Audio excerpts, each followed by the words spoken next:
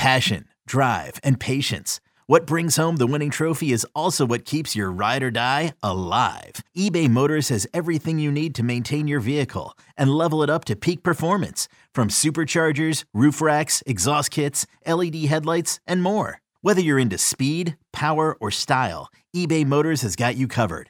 With over 122 million parts for your number one ride or die, you'll always find exactly what you're looking for. And with eBay Guaranteed Fit, your part is guaranteed to fit your ride every time or your money back. Because with eBay Motors, you're burning rubber, not cash. With all the parts you need at the prices you want, it's easy to turn your car into the MVP and bring home that win. Keep your ride or die alive at ebaymotors.com. Eligible items only. Exclusions apply. Presented by T-Mobile, the official wireless partner of Odyssey Sports. With an awesome network and great savings, there's never been a better time to join T-Mobile. Visit your neighborhood store to make the switch today.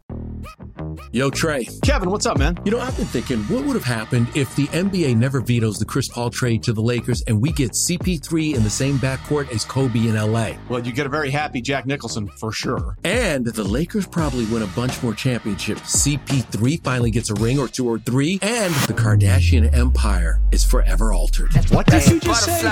Hey, everybody, I'm Trey Wingo. And I'm Kevin Frazier, and we're teaming up on a new weekly sports podcast from Wondery, Alternate Routes. As former Sports Center anchors and current sports obsessives, we're consumed by all the what-if questions that make being a sports fan so excruciatingly fun. If you're like us, then you also live and die on the fallout from every drop pass. Or play call. Each week on Alternate Routes, we'll take a flashpoint in sports, break down what actually happened, then explore every alternate scenario and the ripple effects it would have caused. Follow Alternate Routes on the Wondery app or wherever you get your podcasts. You can listen early and ad-free right now by joining Wondery Plus.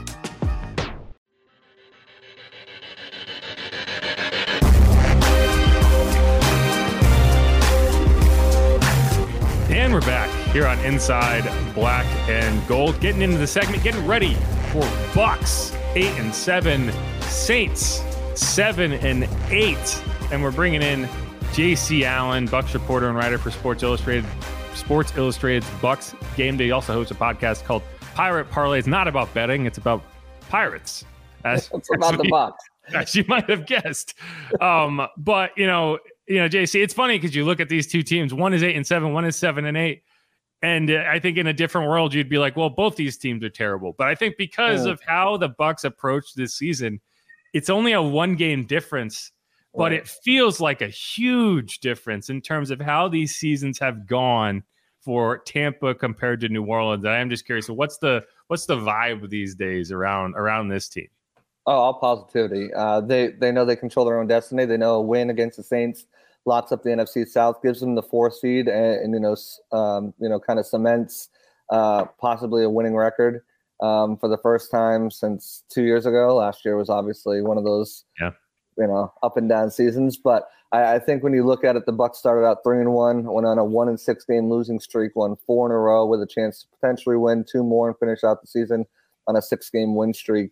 You look at this team, and a lot of people counted them out right off the get. They're going to have a top 3 pick, but the talent on this team has always been there. It's always, you looked at it and you're like, how is this team, even with Baker Mayfield, who I thought got the benefit, didn't get the benefit of the doubt.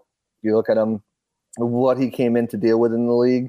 He had his best season when he was healthy in 2020. Then his last season in Cleveland, he was all sorts of banged up. Last year was never a fit anyways. We talked about that schematically and everything the first time I was on this show. And, it took a while for the offense to kind of get the system, get the scheme, get the concept, especially in the run game. But now that they have, you've seen the offensive output the last couple of games. They've been able to move the ball down the field, been able to put points on the board.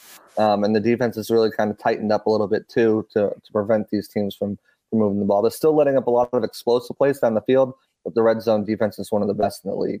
Obviously, you mentioned with Baker Mayfield, what has been the key with him the last couple games? Dude's been on a heater, and obviously the biggest key, not turning over the ball. Right, yeah, I think it's a firm grasp of the system. Remember, he was in that quarterback competition in the offseason with Kyle Trask, so he split half of those snaps. So he had to – it was going to take him a while, to get the system down at the back of his hand. because he had to make up all those snaps, and then B, get on that same chemistry and wavelength with his players. And you're seeing that now. They're starting to have the same the chemistry is there. He knows the system inside and out. Dave Canales, the rookie offensive play caller, his play calling and sequencing has gotten much better. The run game, I had Dave Canales on my podcast earlier, and he said, even in Seattle, it took about half a season for the guys up front to really get the blocking schemes and get what we're trying to do in the run game. And once that we hit that turning point, you saw the success. And, that's kind of what happened this year. The run game has been much better, which has made it easier for Baker. His decision-making's been better. Did play against Carolina. So, I mean, you kind of throw that one out there too. But they had just gotten all the weapons back from IR. So, you kind of look at that as well. But anytime you're facing a Joe Barry defense, I guess, that's a gimme as well. But I think when you look at the situation that Baker was in previous years, and this year, there was always that what if, right? What if he's healthy? What if he's in a system that highlights his strengths? And you're seeing that right now play out in the last 4 games. Yeah, I do wonder, it kind of reminds me of the situation Seattle was in last year, where you move on from Russ and you kind of bring in Geno Smith, and everyone's like, oh, this is kind of just a walkover year. He's keeping the seat warm for whoever they're going to end up drafting. And then he plays well. Right, kind of ruins that draft pick at the end of the day. Like, I don't know if Seattle is happier now because of that, but obviously they are competitive. They have a chance to make the playoffs. So, right. But they did pay Geno, right? And so I do wonder, Baker's on that 1-year deal. What do you do? Do you kind of, because I feel like it was kind of built to tear, right? Like it was never a we're going to bring in Baker and see if he's the QB of the future. It was more, and correct me if I'm wrong, it was more like, okay, we're going to see what happens this year and move on. But I think the idea was always, there's a lot of QBs in this draft. We can find our next starter, and we're not going to sell anything this year that limits us down the road. Well, you think, do you have a quarterback that's played well enough to give him that, I don't know, whatever that Geno level deal is? I think you do. And I think when the Bucs ultimately, when they walked in the season, they're like, well, let's see what we have, right? He's a former number 1 overall pick. He's immensely talented. It's not like this guy hasn't been talented. He went through 3 offensive coordinators and 3 head coaches in his first 3 seasons. When he finally got some stability, he had his best season, led the Browns to the playoffs in the first time since however long. The next year he's hurt, wearing a shoulder sling, can barely throw the ball. They decided to go get Deshaun Watson. That hasn't worked out well for them. And again, he went to a Matt Rule system. Matt Rule was fired quickly. That system just was not fit for what his strengths are. They didn't have all the pieces around him.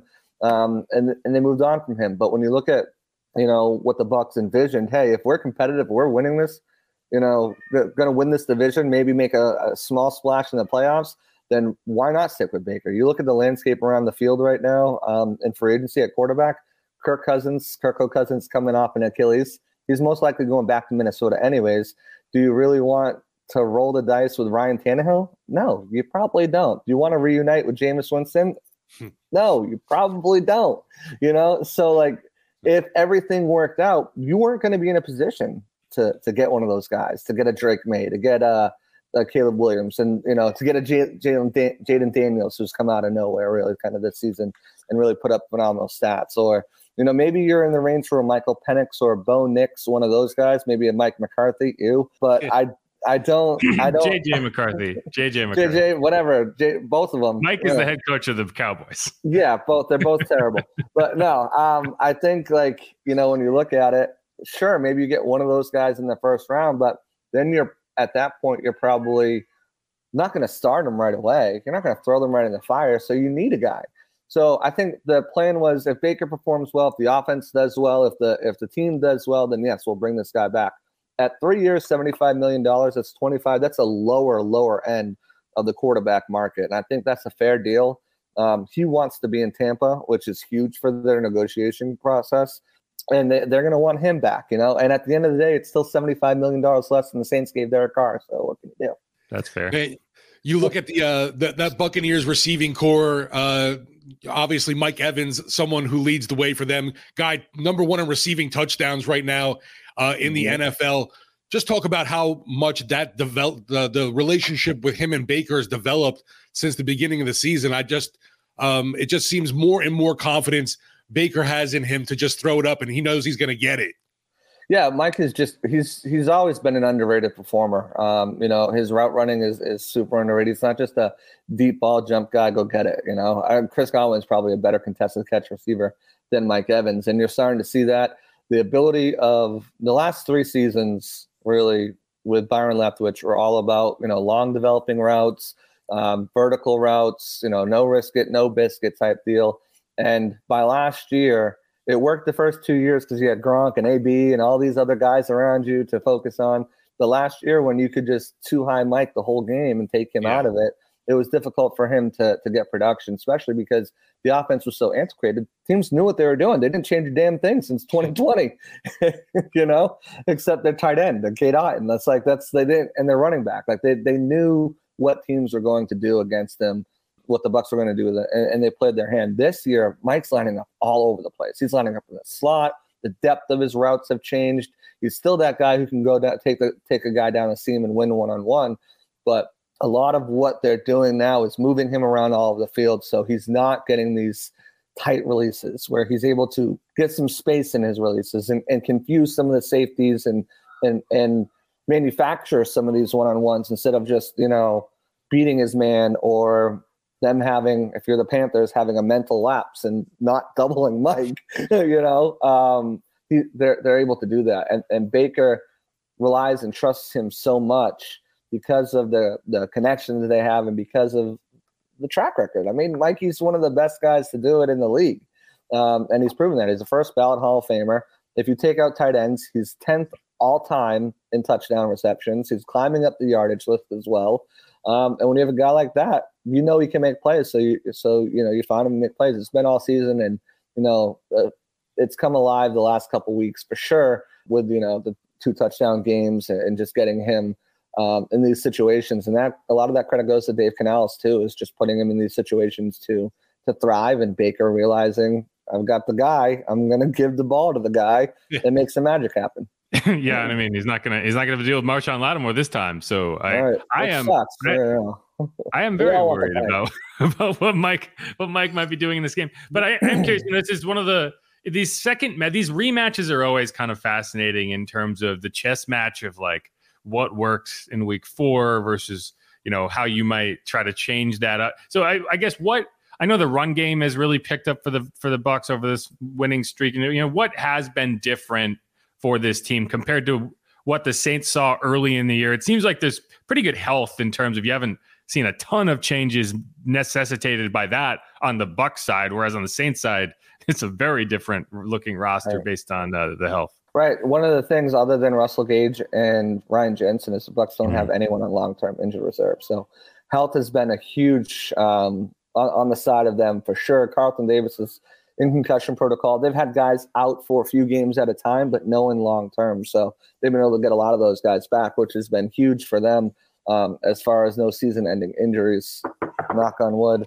This is actually particle board. Let me knock on the real wood. But no, I think, that's part of it. But like I mentioned, the running game getting going, the system, Baker knowing the system better, Dave Canales finding his groove as a play caller and a sequencer, because, that was his 4th ever game calling plays at the NFL level. So, having all this experience and the experience with the young guys too. You look at guys like Christian Izzian, who's playing his 4th ever game at nickel.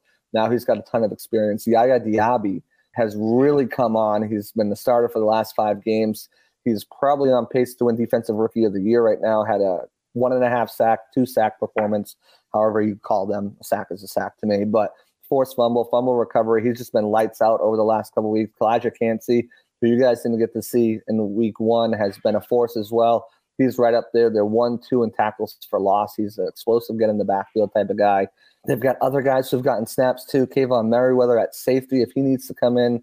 So they've got a lot of young guys. They had a lot of undrafted guys. They had a lot of drafted guys come in and make plays. Payne Durham has stepped up. He made a really nice catch last week. He's not going to be used a ton, but there's another tight end weapon that they have to use at their disposal. Cade Otton's blocking has night and day from week 4. So there's quite a few changes, not much in personnel wise, just as experience wise, whether that's in the system, whether that's the young guys getting play, whether that's the offensive coordinator getting that experience throughout the system.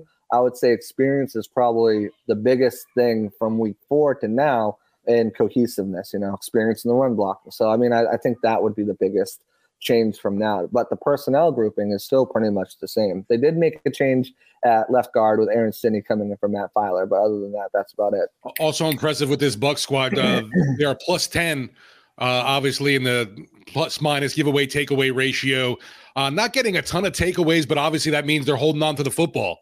Yeah, I mean, they you look at Baker has only 1 interception in the last 4 weeks. So, he's not giving he had a fumble, but he's not giving the ball away, and they're taking the ball away. Antoine Winfield Jr., in my mind, should not only be an all-pro, but probably the defensive player of the year. I mean, if you want to look at, you take away the sack numbers, right? Don't just focus on the sack numbers, which they love to do. Look at impact on a team and who has impacted the team the most, who has kept them in games, who has won them games. Antoine Winfield Jr. I mean, for a safety, he's got over 100 tackles, 3 interceptions, 4 fumble recoveries, 5 forced fumbles, 5 sacks. He's been doing it in every single way possible a safety can do it, and he's been a huge catalyst of that. So I think you look at him and what he's been able to do as far as generating turnovers. I think he should at least be on the ballot, if not a top 3, if not the top guy, but a top 3 guy as far as that. And other guys have stepped up and contributed too, and like I just said, Diaby had that forced fumble recovery. So it's all Baker not making mistakes with the football. A lot of it too is Rachaad White has been really sound and secure with the ball, not fumbling.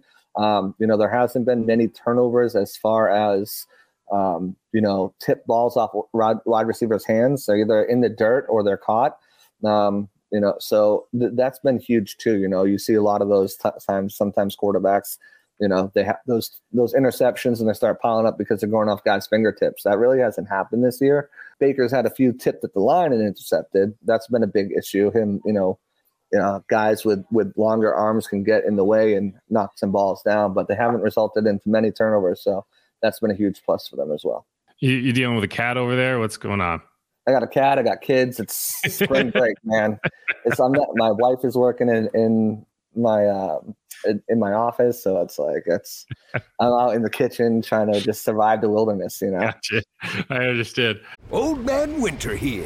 If I had it my way, it would stay winter all year long. Short days, wind chill, black ice, and a good polar vortex. Oh, heaven. Wait, is it getting warm in here? Your cold snap is over, Old Man Winter. Spring has arrived. Spring. Spring is here, which means it's the perfect time to get away in the Hyundai you've always wanted. Visit the Hyundai Getaway Sales Event, where you can get great deals on all of our award-winning Hyundai models, like the tech-filled Tucson and Kona, as well as the spacious Palisade. Enjoy wherever you go with the peace of mind that comes with America's best warranty and 3 years or 36,000 miles of complimentary maintenance. But hurry in, these deals won't last. Add more joy to your journey at the Hyundai Getaway Sales Event.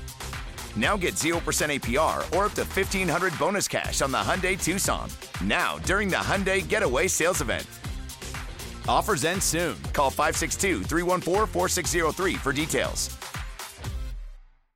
I winter break. Right.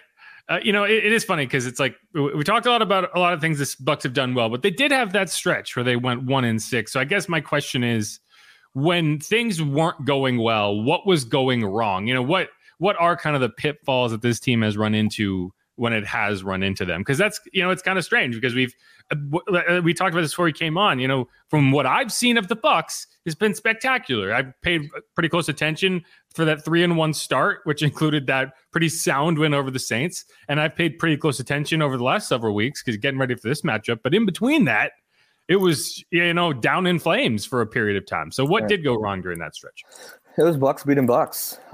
Really, that's what it came down to. It was, taking themselves out of position in scoring drives with penalties, making bonehead mistakes in coverage lapses, letting guys get behind you for those big gains. Really, if you look back at the tape, the Bucs have never been out of a game at halftime.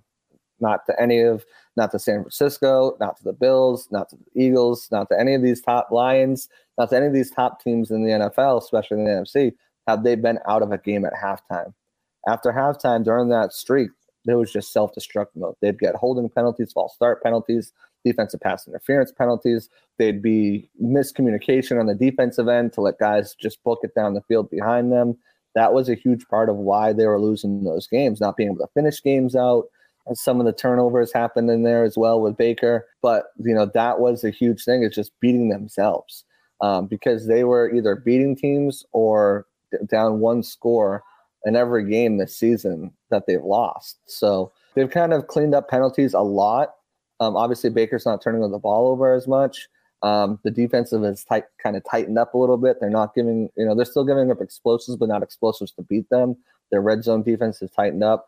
Their red zone offense has produced a little bit more as well. And again, that all goes back to experience, right? Finding their groove in the system, finding their groove as players, finding their groove as play callers. That was a adversity point, and they're coming out of that, now with a chance to close out the season strong and potentially make a splash in the playoffs, where you look, especially in the last couple of weeks in the NFC, the top dogs have all gotten beaten in upsets. It's like there's no one has really. I mean, I guess you can look to San Francisco and say, yeah, they're probably the best team in the league, but, at least in the NFC, but they've shown that they can be beatable. The Bucs nearly beat them. The Eagles, the Bucs nearly beat them. I think it's wide open for the Bucs if they can continue to make a splash. Now, I'm not picking them as Super Bowl favorites or anything like that. I just think that once they get into the dance, I always thought their ceiling was, okay, maybe their absolute ceiling was upset a team on Wild Card Weekend. Like that was their division, and then they're bounced out. So I have them at 10-7. They win these last two games, they're at 10-7. But if they can, stay not beating themselves and continue the play that they've had, they've got a chance to, maybe end someone's playoff run a little early. Curious, the weather forecast at all for New Year's Day, New Year's Eve in Tampa? I'm not know if it's going to be a chilly one or expecting any rain or just a normal game day experience. It looks like it's going to be 42 low, 66 high, sunny. So great football weather. Yep. So I'll have to bring a jacket. It's chilly in Florida at 66. My friends up north, they all say I'm crazy. I'm like, well, you guys don't understand. It's a different type of cold.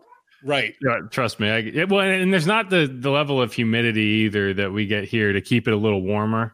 Right. Guys, I've been to that stadium before, but it was for, I think I drove down for a Giants game, back in 2013 or something. And that pirate ship still freaks me out every time it goes off. That's I have great. not. Every time. Yeah. The pirate ship's great. They had it all dressed up and Christmas lights recently, but yeah. Gotcha. Well, JC, appreciate it. Been talking to JC Allen, Bucs reporter and writer for Sports Illustrated's Bucs Game Day. Also hosts a podcast called Pirate Parlay. Check it out. Saints 7-8, Bucs 8-7, going at it this weekend. Woohoo! Let's do it. NFC South on the line, baby. Thanks so much for your time, man. And say hi to your cat for me. Absolutely. I and the kids. They're all here right now. You can talk to them. I'll talk to you guys later. Appreciate your time, man. Thanks. Absolutely. Bye. All right. Thanks again to JC for coming on. This is the first. Well, I appreciate that this is the second rematch we've had, and both times we've had the same guest from the earlier matchup. And it is funny to go back and kind of hear the tone and everything. It's like we had Desmond Johnson on, and it was like week 2. There was all this hope and optimism around what could happen with that team, and by week what was it? 14, 13? I think it was week 14. It was just just get it over with, just end it. And then but with JC, it's I think that week 4 there was cautious optimism with that Bucs team, but there was this idea that it was this is still a project, right? And now it's 8-7, fuck yeah. Even though after that game, that is the funny thing. It's again, the Saints, and I said this, the Saints have only seen the Bucs at high points. They've not seen the Bucs at low points, and the entirety between the games was low points. They've a 1-6 stretch in this season, and they're going to win the NFC South. Think about that. That's what it's like. What makes this season even? You look at just everything that's happened with the Saints, the teams around them, and it just just a sad season overall with this Saints squad. A lot of disappointment considering what we all thought when we saw this schedule. Yeah, the frustration is that it's not over, but it feels over, right? Because even if the Saints win this week, they would need the Panthers to beat the Bucs in Week 18. But I think for the pride of this Saints team, right? I think it is an important, whether they make the playoffs or not. I think the ability to go out, whether you think Dennis Allen is the future, like there's a lot of members of this roster that you need to depend on going forward. And I would really like to see them show some pride and go out there and win this game, right? They've played well in the state of Florida, but it was not that long ago. They went out there with Dennis Allen in 2020 and won 9-0, right? Like this team has played well in that stadium. And so, it would be nice to, and the funny thing is like the Bucs are a game over 500, right? It would be nice to kind of force them to take a seat and be like, we are a 500 football team heading into Week 18, and then have to force them to make that decision of like, is Baker really the guy? Because they also played in the dog shit division, right? Like if they were a good team, wouldn't they be, 10-7 at minimum, right? So I don't know. I just think it's funny because they're going to be they're going to be the ones that have to make that decision now of like, is this good enough? Do we need to? Because I don't know if that is. And, at least the Saints aren't the only ones. That's all I'm kind of saying there. No, I'm very curious to see, too, is like, I don't see how you don't pay Baker, but how much are they willing to dole out to him? Yeah, that is a good question. I mean, so is it going to be like a Jameis deal, right? Like what Jameis is currently on, right? He signed 2 years, 26. I imagine that would be kind of where it is. But or is it the Geno deal, right? It depends how much hardball Baker's going to play. Because right. I don't think Baker has less leverage than Geno did. So it's really more of a question of how committed are the Bucs to this project. And we'll have to see. And I think going out and winning the NFC South this week, I think there's a lot at stake for both of these teams. And it's a little bit more than just winning the division, particularly for Baker. If the Bucs finishing 10-7 and winning it on their terms feels like, I guess they wouldn't have to, because they actually would clinch with a win this week. But I think clinching the NFC South this week and allowing for that week of rest, whereas compared to losing this week and having to back in with a win over the Panthers, would feel very different. But maybe that's just me. Maybe I'm just speaking through black and gold colored glasses here. I don't know. Like you got to worry. I would think though, if you're Bucs, obviously you've seen what's happened, with Baker in the past. He's kind of a Jekyll and Hyde type of player, and who's to say that he doesn't revert back to his bad Baker ways next season? They start giving him Hulu commercials again, and he just falls off a cliff. I do think he's talking about being locked in Raymond James Stadium instead of the other Cleveland Stadium, right? It is funny, and everyone, you kind of just look past it, but I feel like there is a pretty solid correlation between having way too much advertising and not being as good at football as you were when they gave you that advertising. It's pretty wild. Like all I see on TV are Pat Mahomes and Travis Kelce, right? Jalen Hurts. Suddenly, and Baker, right? But Baker got that advertising because he was good in 2020. And then it just all kind of fell off a cliff, right? And I just think it's funny. There has to be, there does feel like there's a correlation. Even I'll say Cam Jordan had a little, has had a drop off this year. He had that Caesars commercial. Little Caesars, right? He had several Little Caesars commercials, and they're funny, and I appreciate them. But the quality of the commercials does not seem to correlate to the quality of the play. I totally agree with that, man. And now we're looking at it's like all I see on TV is Travis Kelce and Pat Mahomes talking to Jake from State Farm, whose real name is Kevin. I looked this up because I was like, what happened to the original Jake from State Farm? I guess they didn't pay him. Whose name was actually Jake. I think his name is Jake Stone in real life. Now it's Kevin Miles, who I'm sure you would be flabbergasted by how much money those top spokesmen make. Like Flo from Progressive makes an insane amount. Ridiculous, Kevin right? State Farm. I'm Jake from State Farm, whose name is Kevin. But yeah, anyway, I don't even know. Yeah. So if the Bucs want to re-sign Baker to a long-term deal, they have to add a clause in there that says you are only allowed, like, you know how the Kyler had like the study requirement, like Baker will have to have like an advertising minimum where you can only spend like 2 hours per week on commercial shoots. Yeah, because obviously he's a good personality, and I'm sure that the Tampa Bay market's going to want to flood those commercial waves with pics of Baker, or who knows what's going to happen there. Yeah, the NIL of the NFL. Yes. But all right, let's wrap up that segment. We're going to come back. I want to talk about what Mickey Loomis said this week about drafting quarterbacks, which is, effectively a no comment, which I think is interesting. And then we're going to hit on X Factors as we do heading into this Week 18 matchup with the Bucs. Saints still alive in the playoffs, but barely. And that is where I'll leave it. This is Inside Black and Gold. I'm Jeff Nowak. He is Steve Geller. You can follow me on Twitter at Jeff_Nowak. You can follow him at Steve Geller WWL. You can follow the show at Saints_pod. And who dat? We'll be right back.